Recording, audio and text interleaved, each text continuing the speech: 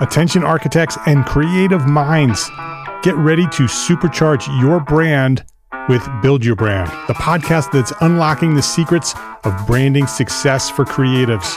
Hey there, it's Mark Arlepage, founder of Entre Architect, and I'm inviting you to join my friend, architect marketing expert Jeff Eccles at Build Your Brand podcast, where he explores the captivating stories of the world's top brands and transforms their lessons into powerful moves for small firm architects and creatives like you. In Season 1, Jeff shares the thrilling tale of Southwest Airlines, where he dissects their journey to the summit and distills it into strategies tailor-made for you. It's important to keep in mind that companies like Southwest compete in the real world, just like you, and face real-world challenges, just like you.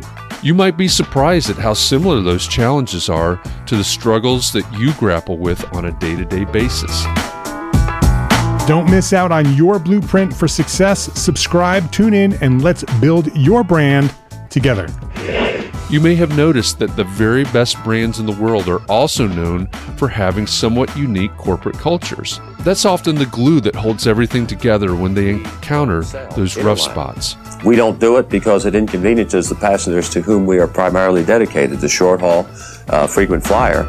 Follow the link in the show notes to subscribe to Build Your Brand today. Remember, no matter the size, the journey's the same. Your brand's journey to the top starts here.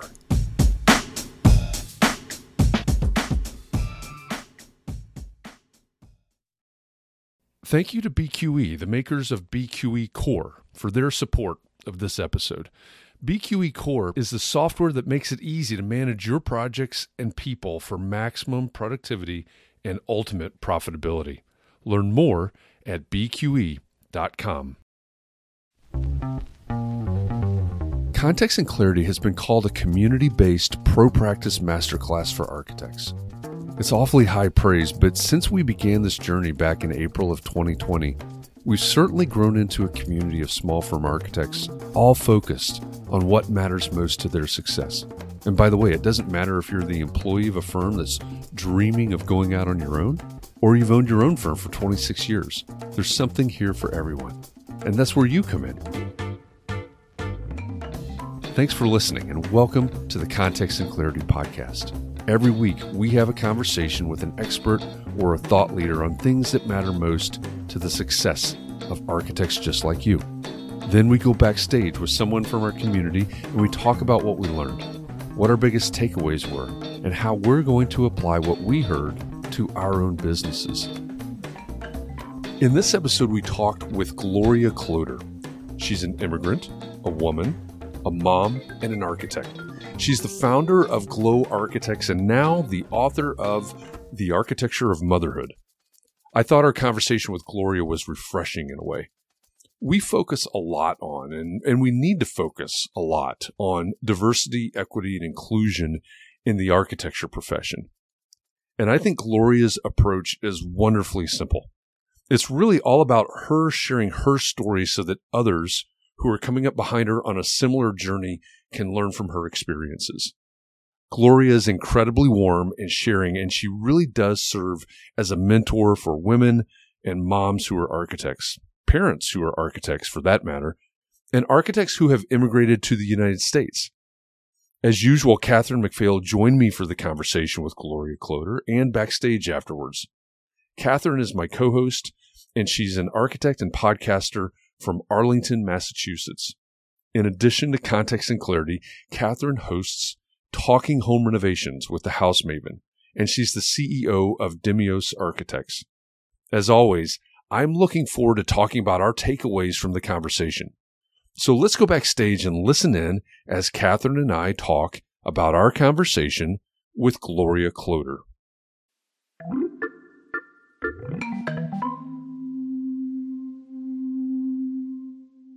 So what did you think about our conversation with Gloria?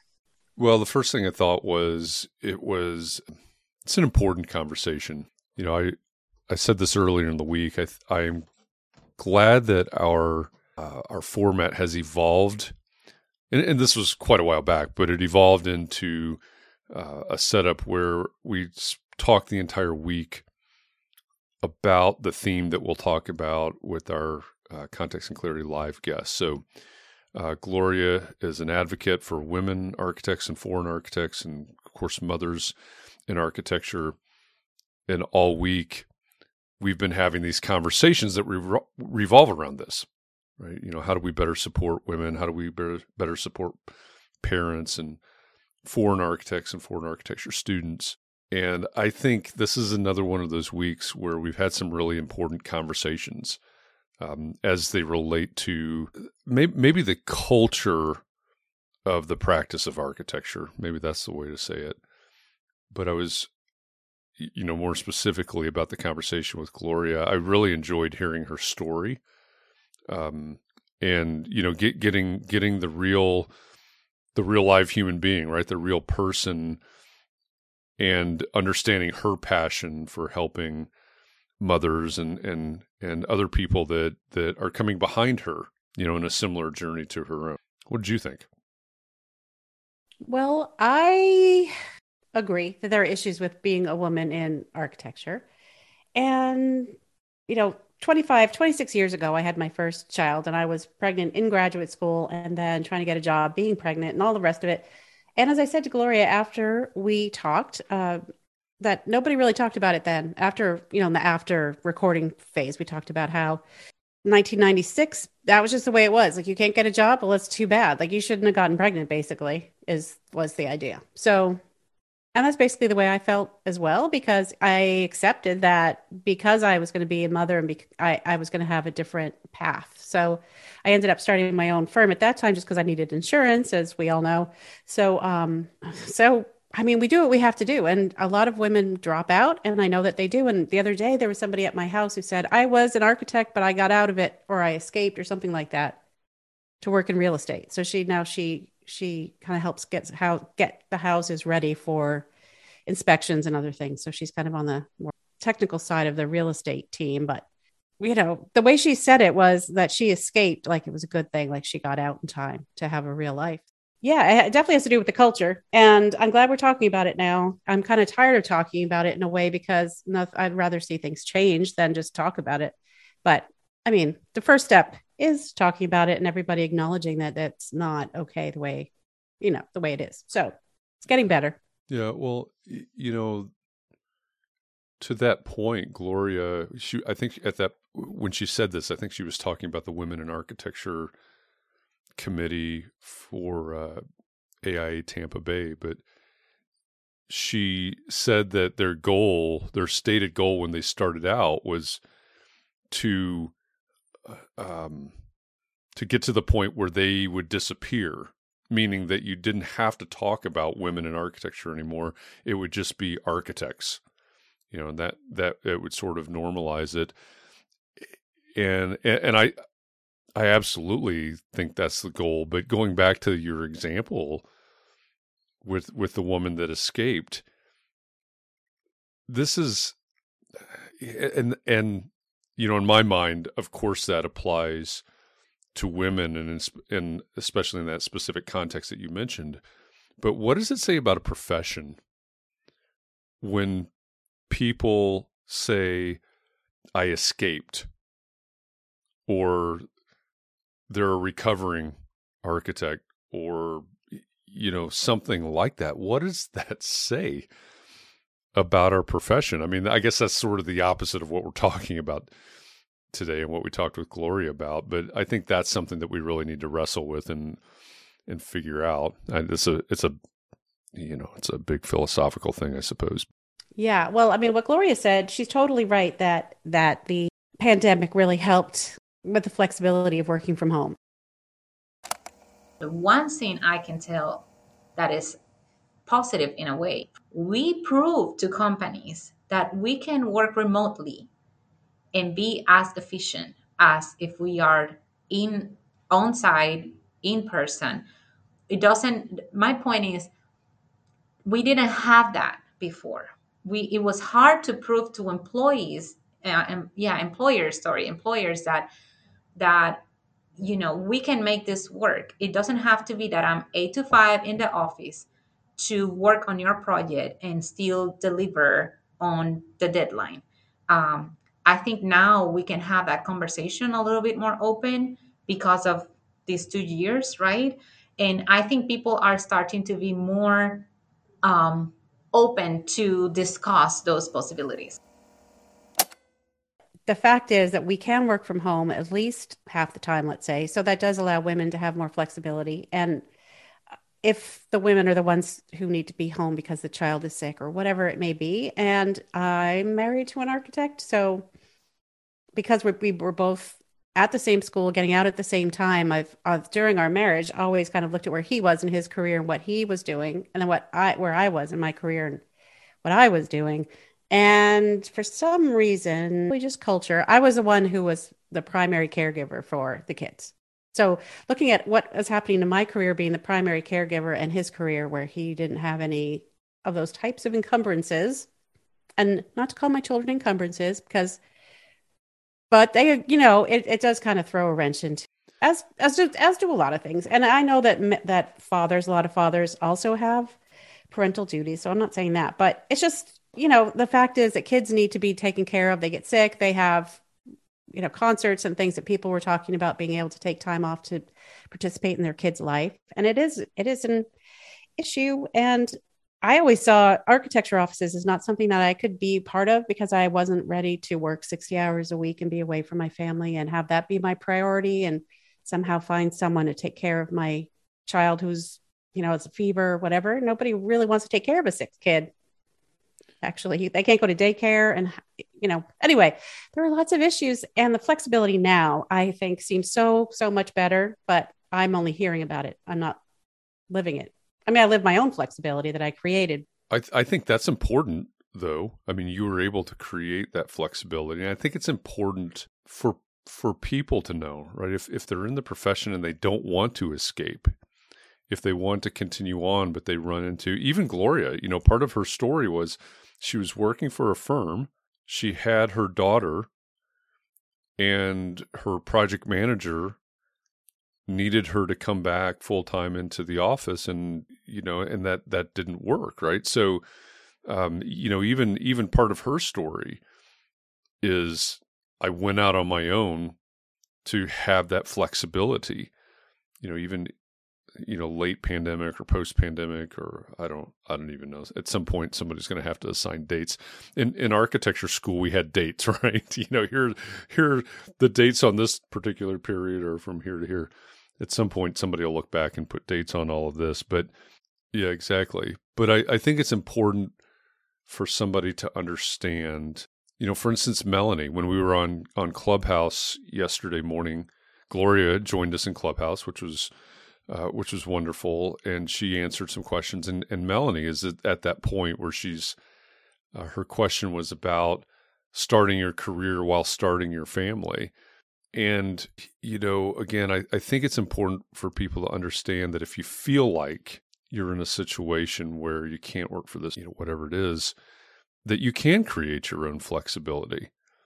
But one question I have is that really the way that you should have to go? Obviously, I'm in favor of it, right? That's the flexibility that I live as well.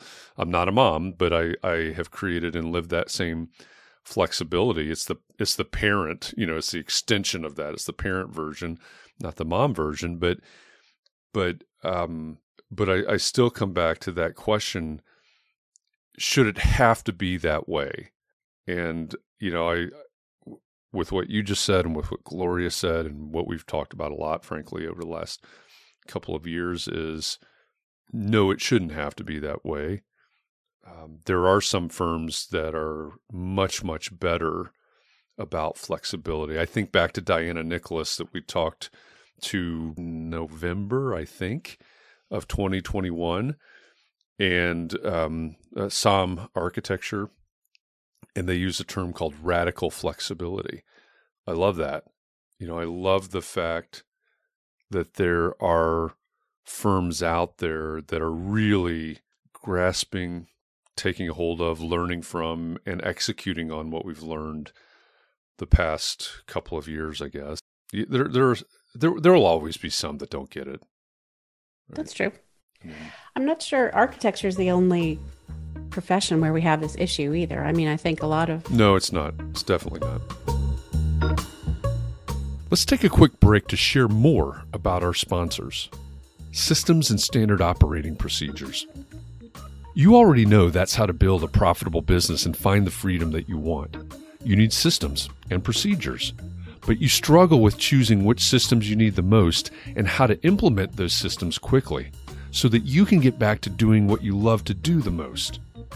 The Designing Your Business Masterclass series was created by acclaimed architect and business consultant Douglas Teager, FAIA, to help fellow architects and engineers run their firms more profitably while maintaining a healthy work-life balance. Douglas grew from a solo practitioner to becoming managing partner of his 30-plus person firm, and then later sold his firm so that he can do what he does today, helping architects be more successful at Teager Consulting. On the third Wednesday of every month, Douglas dives deep into an essential topic that will strengthen the profitability of your firm and make it sustainable for growth in the years to come. Register now for the next Designing Your Business Masterclass with Douglas Teager at bqe.com/masterclass, and then start implementing powerful systems for the profitability you need and the freedom you want. Every live masterclass session includes AIA continuing education credit, and when you visit bqe.com/masterclass, you'll have access to the full library of past sessions on demand. The Designing Your Business Masterclass is free.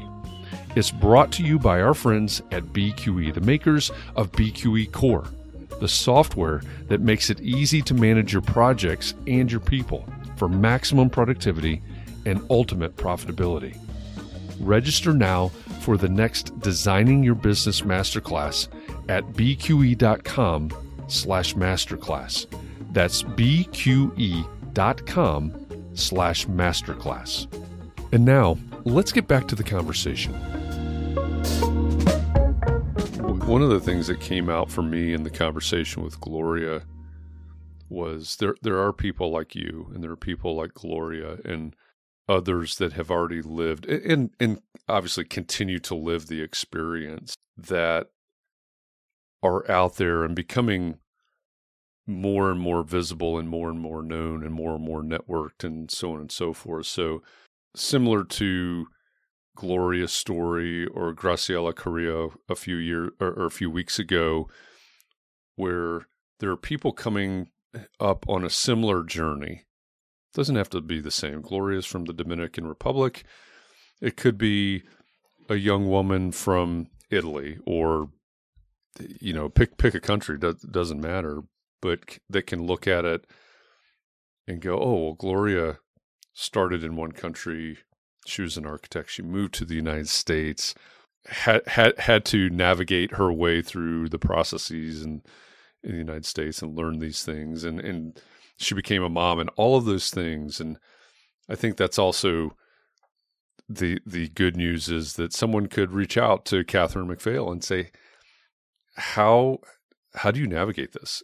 How do you create this flexibility? Gloria talked about mentoring a little bit, and I think that may be one of the most important maybe one of the most important takeaways from our entire community.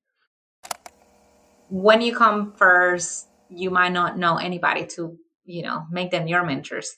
But when you start, networking and meeting people and getting involved with communities like these and others that are available out there, I think reaching out to people and asking questions and understanding what is the strengths of each person that so whenever you have questions about this or that, then you go to this person versus that person, is one of the things.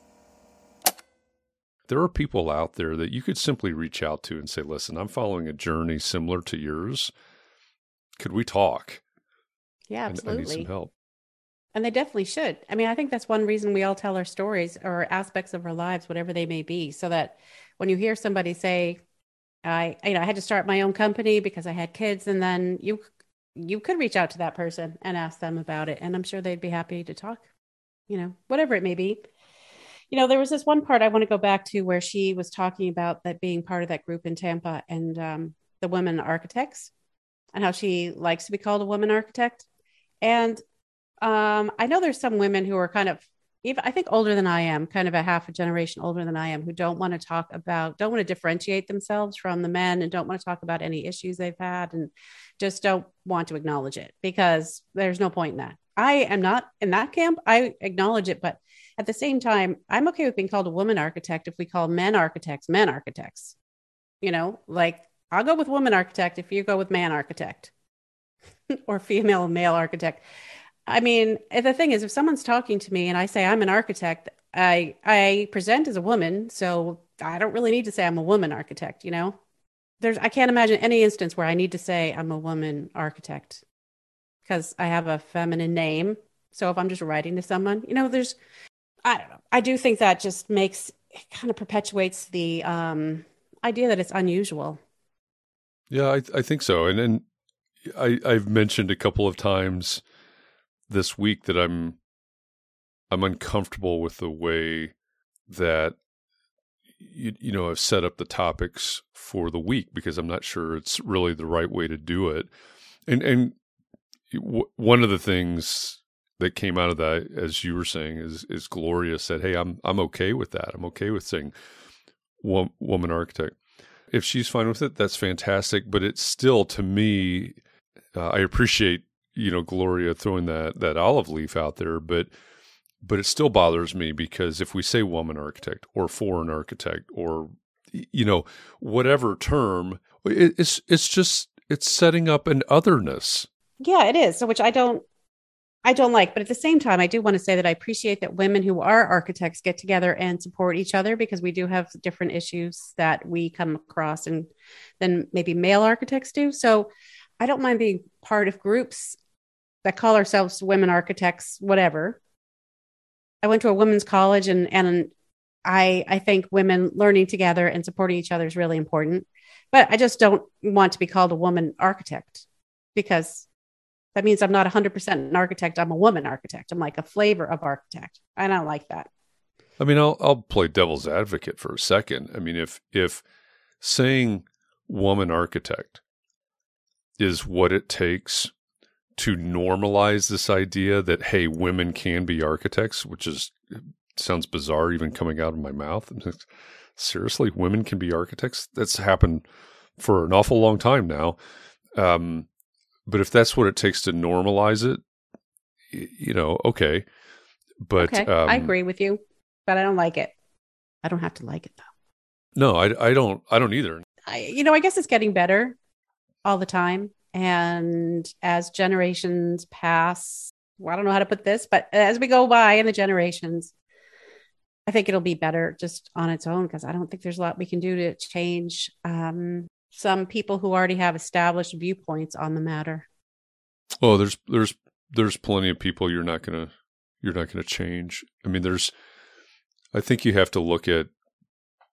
Unfortunately, I think you have to really look at motivation, and there are plenty of people out there that have zero motivation to change the way they think about or act on things. And sometimes I wonder, right, if we're striving for equality, and I think this is exactly to your point, maybe, but if we're striving for equality, does that actually limit us?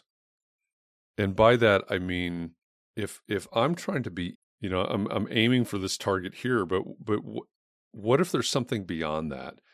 As we were talking with Gloria, she mentioned reading Chad Diamond's book. It's called The Pathfinder, The Journey of Becoming Yourself. And as you were talking about that equality and everything, it made me think, because all I did was read the Amazon summary of his book, and it's talking about basically living out your own uniqueness. And when you were talking about that, it reminded me of reading that summary, because I think, okay, if we're striving for equality, does that limit our own uniqueness? If equal means this, but you're capable of this, or your passion goes here or whatever, yeah, I wouldn't want to see you strive for equality or even help you get equality. I would rather help you achieve that other thing. Well, I'll have to read his book, Living Your Own Uniqueness. I mean, that sounds pretty enticing. I'm looking forward to reading Gloria's book. I'm really glad that she wrote it. I'm glad that people are interested in reading it. I mean, I just think there's a lot of progress being made, and I'm happy to see that. I'm glad that she's willing to share that story, and others. And I would encourage everybody out there, think about sharing your story, because you never know how your story is going to resonate with somebody. Sometimes we can feel that our story is maybe not interesting or worth to tell. It's like when you think about it that way of, why will anybody will want to read about what I went through, my story, like who I am, like who knows me? I'm not, I don't know, J-Lo or something like that. People like this famous person, right? But what I've learned is that when I was going through the process, as I mentioned this morning with, I believe it was Melanie, her name, right?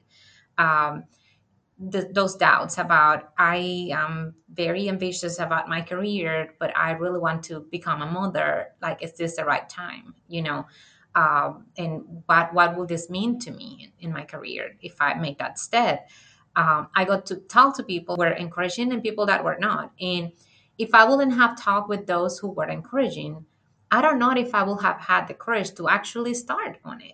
I felt that it was kind of my duty to say, hey, if anybody else in the United States, around the world feels this way, this is something you should read and know. And knowledge is power. You can do whatever you want with that knowledge, with this information, but at least it's in your hands, and then you can move forward from there. It's not just about sharing a story. It's what are people going to get out of that story? Is there a learning process? Is there this golden nuggets that they can take on? Sometimes you can read an entire book, and most of the book might not necessarily apply to your situation, but if there's one single scene that you can take out of that book, then it was worth it. There's somebody that'll read her book, which comes out for pre-order. Well, it comes out for pre-order probably before you listen to this, May 13th. But it's important to share your story, because even though your story is unique, there are others that are coming behind you in a similar path that will find some sort of resonance in your story. And I think that's really true for all of us. And I would encourage everybody to think about that, like Gloria has for the architecture of motherhood, and like others do. There are people that will find value in your story somehow. So don't be afraid to tell it. Don't be afraid to share it. It may help somebody in ways that you'll never know. Thank you to BQE, the makers of BQE Core, for their support of this podcast episode. Visit bqe.com/masterclass to register for the next Designing Your Business Masterclass. Well, what did you think? Did you hear something in there that you can use in your practice today?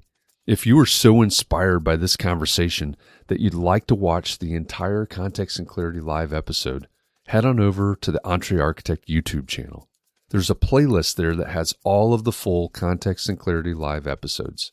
And if you want more of the Context and Clarity podcast delivered to you every week, give us a thumbs up and subscribe wherever you consume podcasts. If you like content like this, check out Gable Media. It's a multimedia network for people that care about the built environment, and it's the home of Context and Clarity. With Gable's growing family of podcasts and video channels, I know you'll find something there that interests you. You can learn more at gablemedia.com. That's GABL media.com. And one last thing before you go. If the topic of today's episode is of particular interest to you, join me over on Facebook today at 4 p.m. Eastern inside the EntreArchitect Community Facebook group. That's where every weekday at 4 p.m. Eastern, I host Context and Clarity conversations, and we take topics like this, and we dig deeper. we have a conversation in real time to try to find more clarity around the things that matter most to you. So thanks for listening. I hope our time together has inspired you to think about your community and your practice and how you can support those around you. We'll be back here again next week, and in the meantime, I hope you'll join me and the EntreArchitect community on Facebook today at 4 p.m. Eastern so that we can help each other find more clarity around the topics that matter most, no matter what your context is.